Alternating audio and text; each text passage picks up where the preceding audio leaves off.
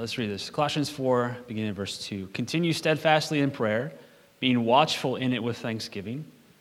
At the same time, pray also for us, that God may open to us a door for the word, to declare the mystery of Christ, on account of which I am in prison, that I may make it clear which is how I ought to speak. Conduct yourselves wisely toward outsiders, making the best use of the time. Let your speech always be gracious, seasoned with salt, so that you may know how you ought to answer each person.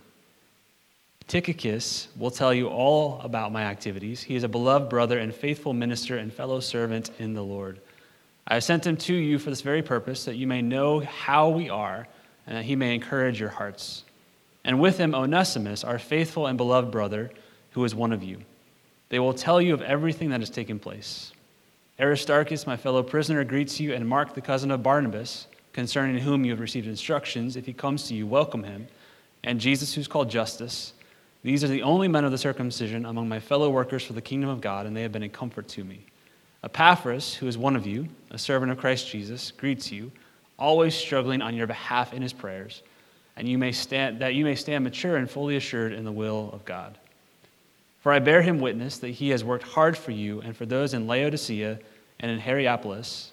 Luke, the beloved physician, greets you, as does Demas. Give my greetings to the brothers at Laodicea and to Nympha and the church in her house. And when this letter has been read among you, have it also read in the church of the Laodiceans, and see that you also read the letter from Laodicea. And say to Archippus, see that you fulfill the ministry that you have received in the Lord.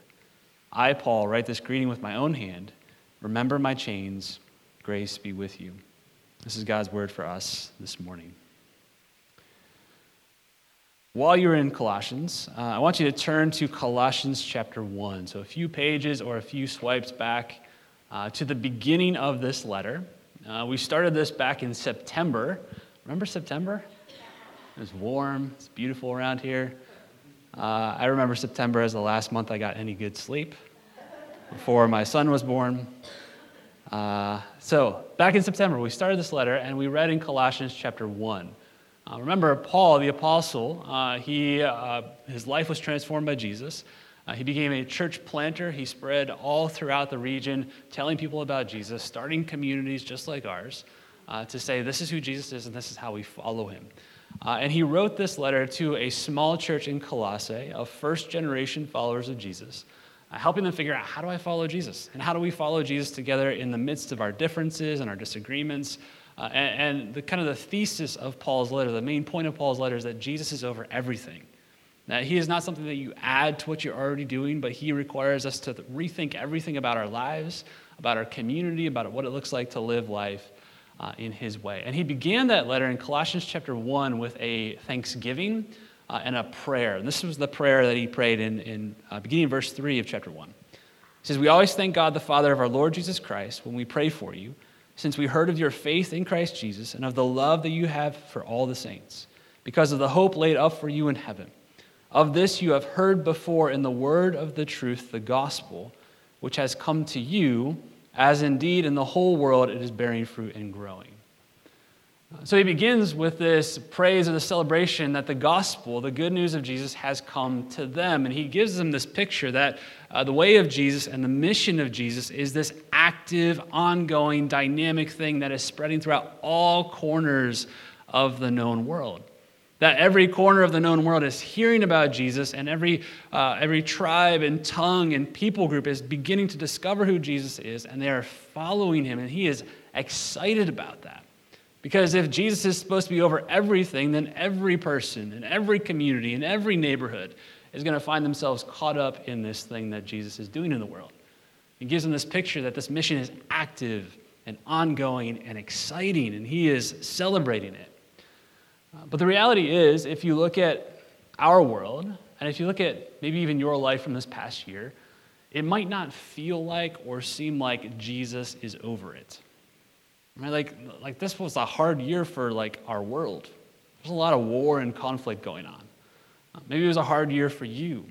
And you feel like maybe you look back at who you were in January and February and say, I was a better follower of Jesus then than I am now. I'm kind of blowing it right now. Or maybe you think about your block and your neighbors, and you know the things that they're going through, and you say, what would it look like? Why does it seem like Jesus isn't over that scenario or that home or that community. So the reality is that there is a gap still between Jesus being over everything in our world and the reality of that experienced in the lives around us. That there is still work to be done. There's still a mission that when Paul described this in chapter 1, he said this is actively growing. It is actively moving. It is on the move, and that is still taking place today. There are still places in which the name of Jesus has yet to be heard. There are still lives and communities in which Jesus is not yet over everything, and we are invited to participate in what he is doing in our world still to this day. Like Advent and Christmas, as we walk through it the past couple weeks, is anticipating not just Jesus' birth, but his second coming, his arrival, when his kingdom will come in all of its fullness, and everything that he talked about will be here. All the righteousness and justice and peace and community that Jesus wants will be here in our world. And so we're called to be people who are anticipating that and participating in what Jesus wants to do. Anticipating what he is going to do when his kingdom comes and working towards that end today. And in the closing remarks of this letter, Paul kind of ties the whole thread back together. This is what one of my preaching professors called bookending, where you start with something and then you talk about some things and you come back to the end and you tie it all together in a nice, neat bow, which is hard to do sometimes. But Paul does it really well because he comes back to the end of this and he offers a few kind of thoughts that seem a little bit jumbled, like kind of like do this, and here's prayer, and then here's this. But he's really kind of coming back to this reality that he's showed them who Jesus is and what Jesus did for them and what does it look like for them to live a life in Jesus. But now that's not the end of that life. Right? The end goal of following Jesus and being part of his community is not just that I have all Jesus in my life and I feel really good, but that it should go from you to then you pass the baton to someone else. You then share with someone else the things that you have discovered about Jesus.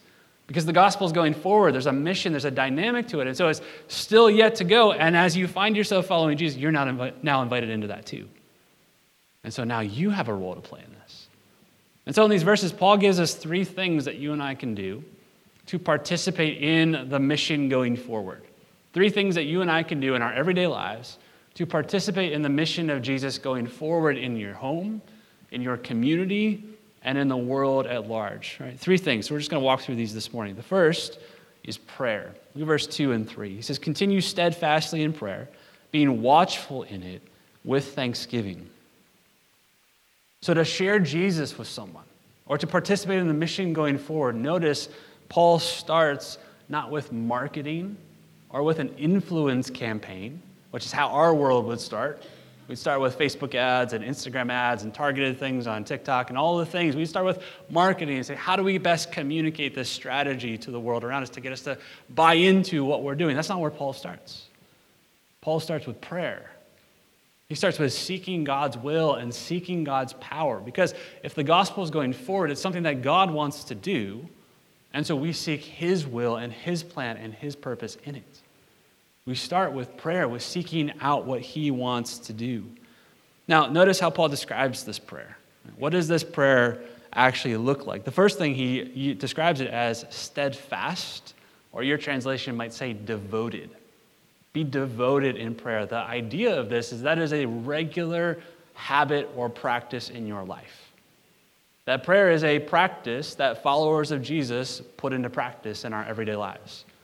It is a continual thing, a regular thing, a habit. Right? Like when Paul would say other places like pray without ceasing, right? He's not necessarily communicating that you just quit everything and go like pray off in the woods and shirk all your responsibilities. He means like the regular rhythm and habit of your life should be prayer.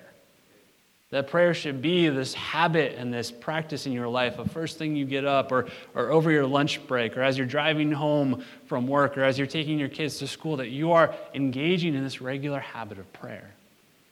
Sometimes I think we treat prayer like a lottery ticket, right? Where you're like, I'm going to say these things, I'm going to guess these words, and then maybe hopefully on the other end there'll be a payout where God's going to do something.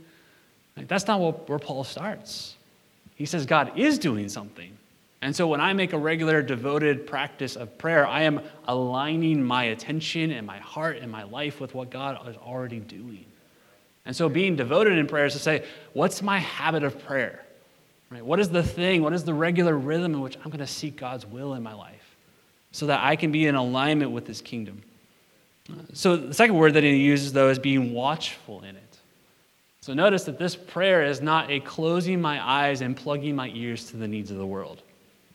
Right? Prayer is not an excuse to ignore the needs of your neighbor or to say, well, I'm not going to worry about that. I'm just going to be devoted to my life with Jesus. No, prayer is an active, eyes open kind of thing.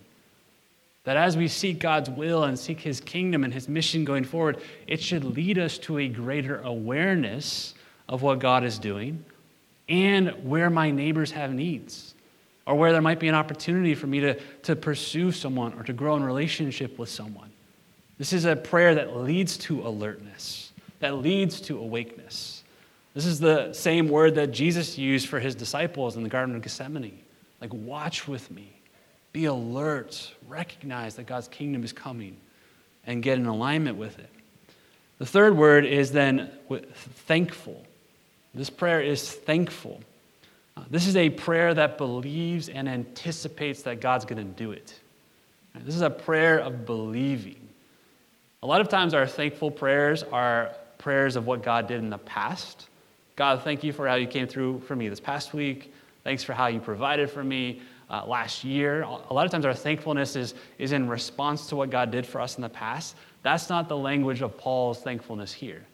This is a thankfulness that's oriented towards the future, that understands and believes that God's kingdom is coming and that has already been decided.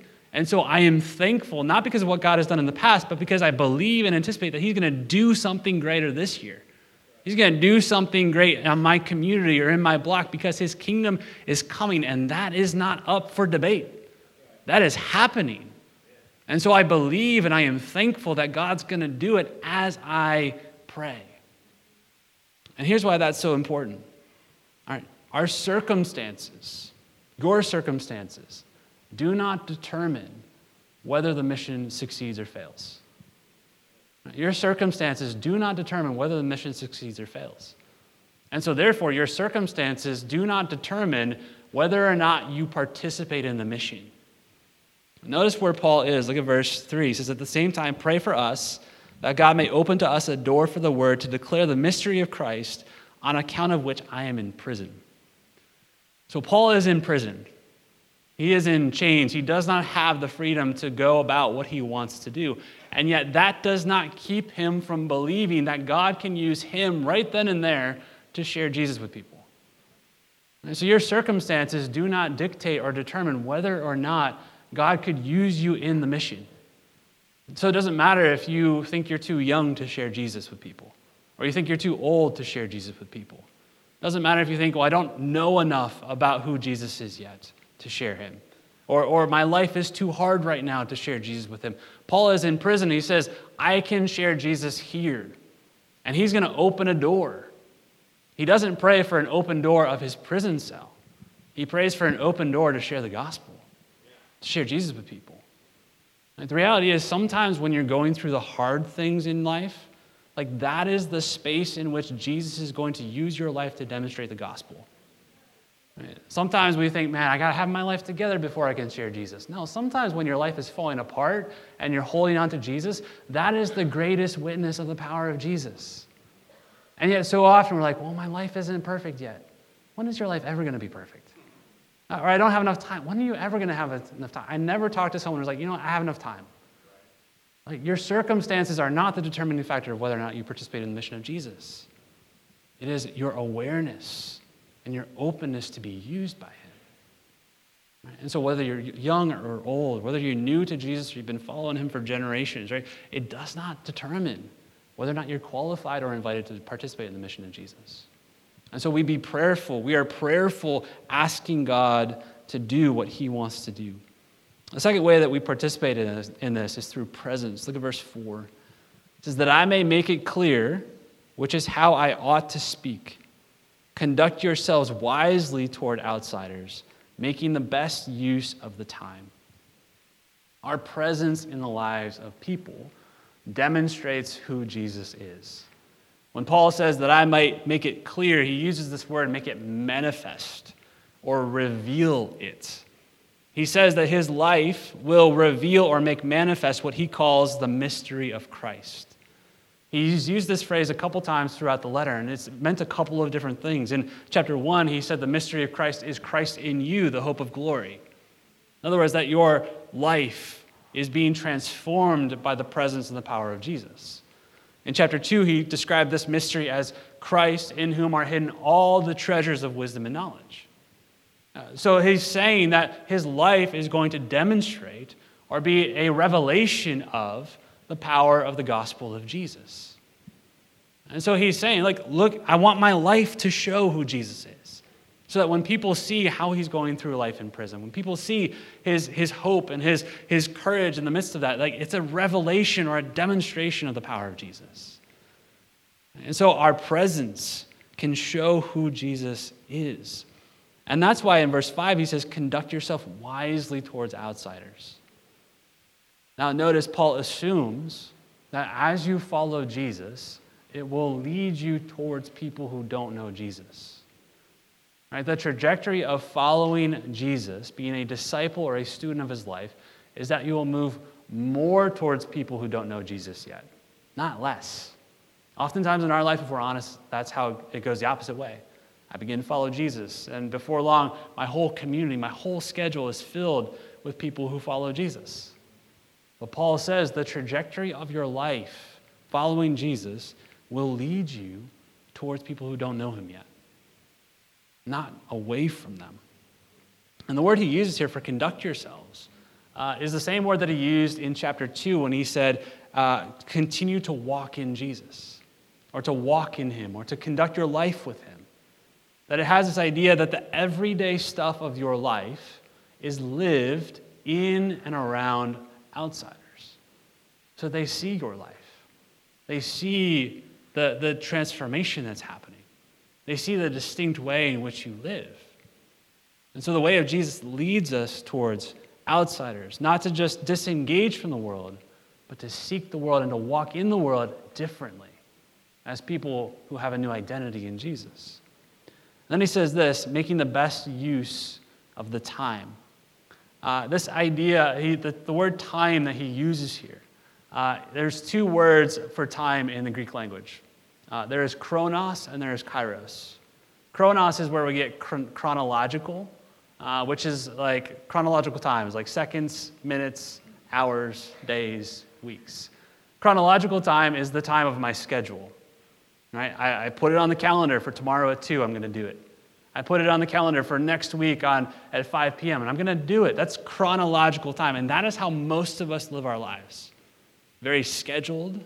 I'm a calendar kind of addict. I have to put it on my calendar, it doesn't happen. All right? That's how most of us live our lives today. And it allows us to control things, to predict things, to make sure I have the time for things that I want. That's one way to think about time. But the word that Paul uses here is not chronos, but kairos. And kairos is breaking in time.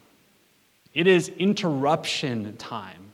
It is something is happening right now. I did not anticipate that, and so I need to respond to it now. This is the word that Jesus used when he says, the kingdom has come, the time is fulfilled. Something is happening right here and right now. And so the reality is that many of the open doors that God is going to bring to you to share Jesus with people, they're going to look like interruptions. And that's really hard for some of us. Like most of the opportunities that I have to bless my neighbors or to share Jesus with them, it's oftentimes when I am functioning in chronological time and I'm saying, I have to be somewhere right now, I'm running late. It's almost always when I'm stressed and I'm preoccupied with something, and then boom, there's an opportunity. And I have to decide, am I going to continue to function in chronological time, or am I going to embrace the kairos that God is sending to me? The opportunity that he is sending to me. Because chronological time is like, okay, how long is this conversation going to go? Like if my neighbor is outside Right? I can choose, okay, I've got 10 minutes to get to the grocery store. I can choose to get in my car and continue operating chronological time, or I can enter Kairos time by talking to my neighbor, and I don't know when that's going to end. And the problem is so many of us, we are addicted to Chronos time, and we are missing opportunities to engage with our neighbors because it's inconvenient or because it doesn't fit in my schedule or how I function in time. But Paul says, make the best use of the time. The language that he uses there, some translations would say redeeming the time, that there is an opportunity in this moment to step into this. I think the best picture of this is end-of-the-year clearance sales. Right, last year, my wife and I, we went to Hobby Lobby on December 29th, and it looked like a bomb had gone off. Like, we were in the holiday aisle, the Christmas aisle, right? And it's like we were trying to find 2 matching candles, and we could not find 2 matching candles. There's like a candle like this and candle, it was like people were just grabbing everything up. That's Paul's language here. Grab the opportunity. Seek it out. Redeem it. Get to it right now. Because this is the opportunity that God has brought to you. You see, if we are prayerful and watchful, asking for God to move and to open doors, what if he actually does? What if he actually does open that opportunity with your neighbor, but you're too busy for it? What if he actually does bring that opportunity to care for someone, but you're too preoccupied with your agenda? You see, this is how God works. It's his Spirit will lead us, but we have to say yes to walk through that door, to step out of Chronos time and into Kairos time. And so our presence in this matters. But then the last way that we participate in this is through conversation. Look at verse 6.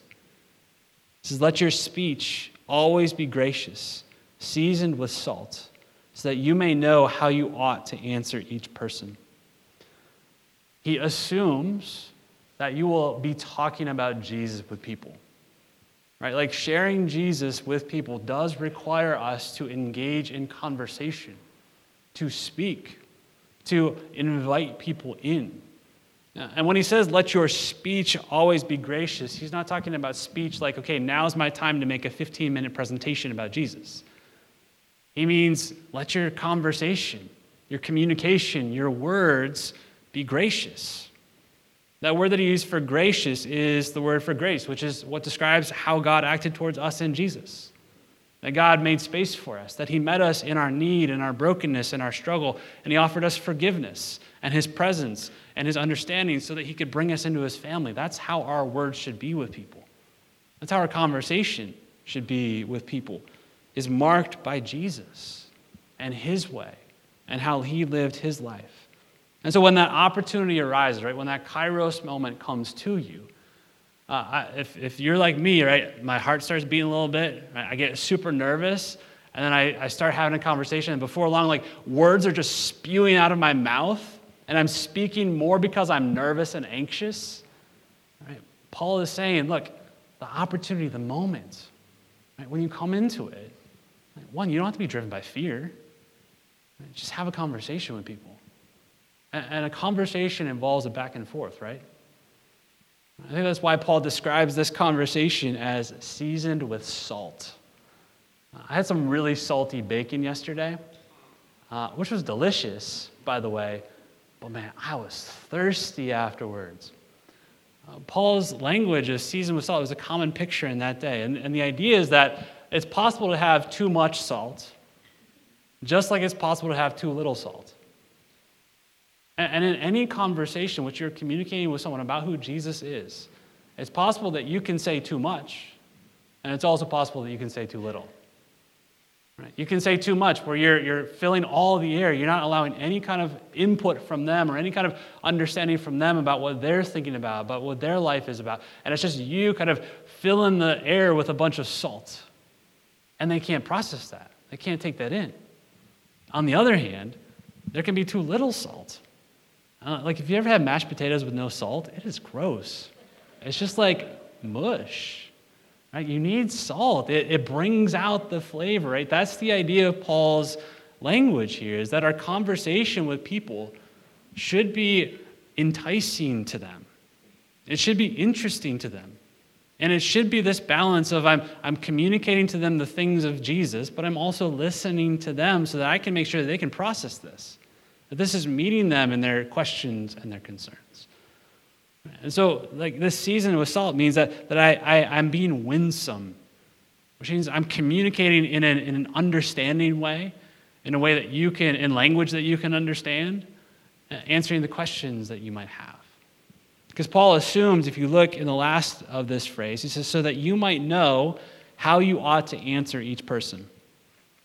Right? So there is a confidence that we should have and a conviction that we should have in conversation with people.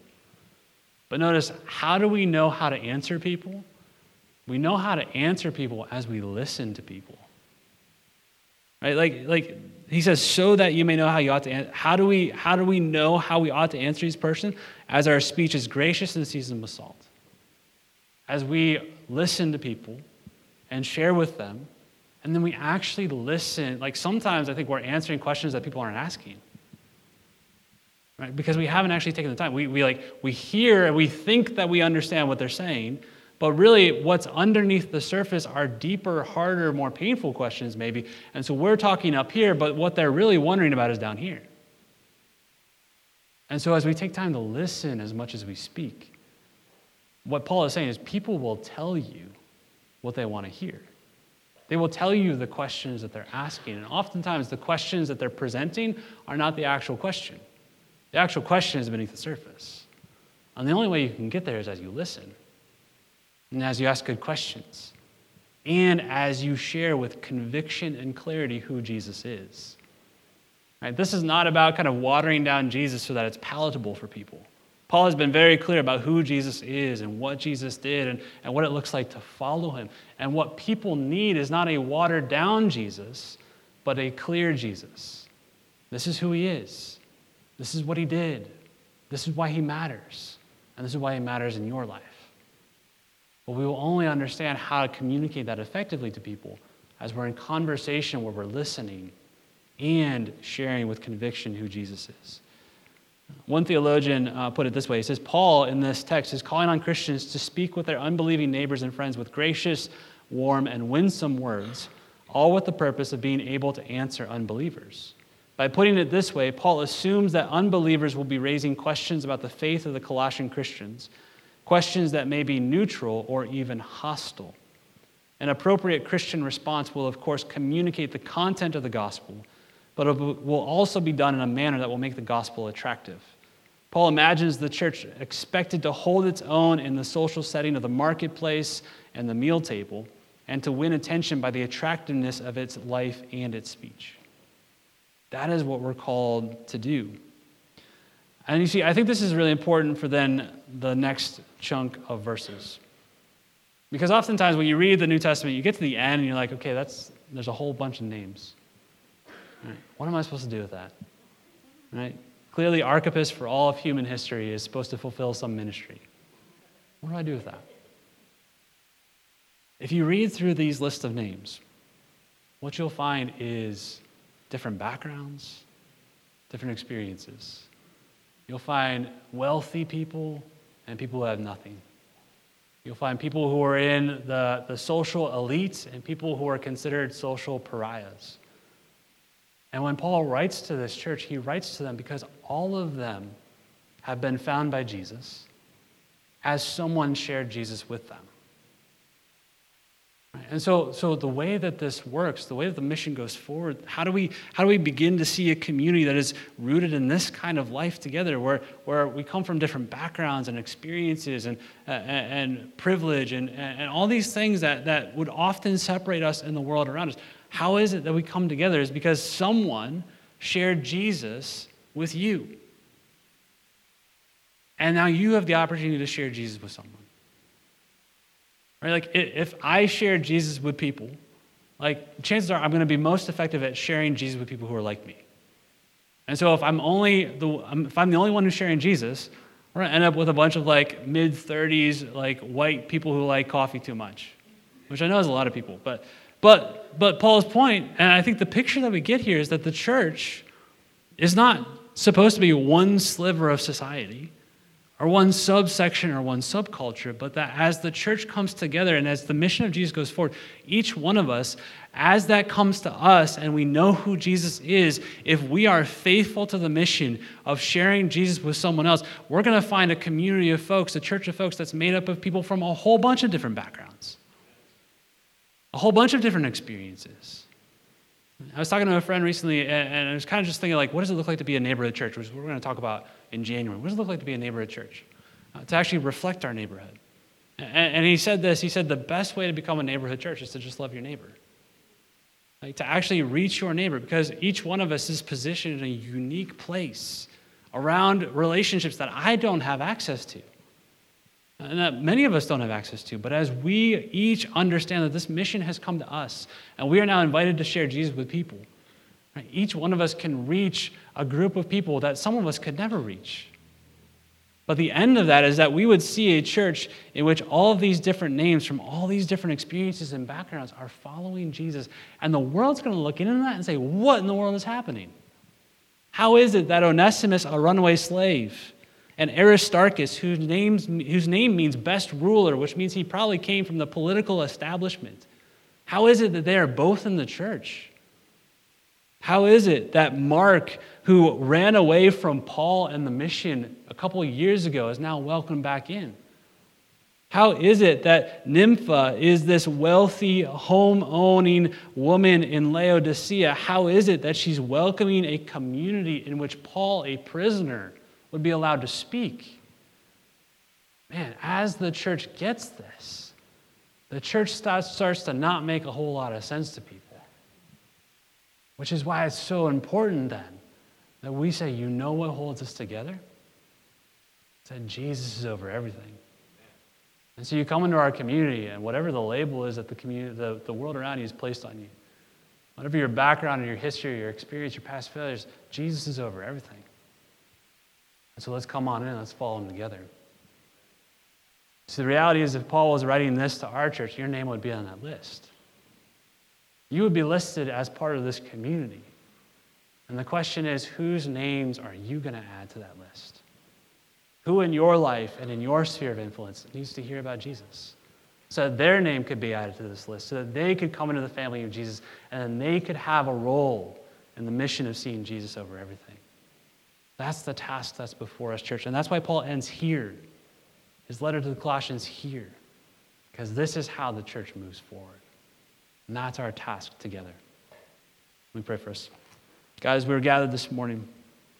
Each one of us at one point or another in our lives had someone speak to us, had someone praying for us, had someone present in our lives, showing us the way of Jesus.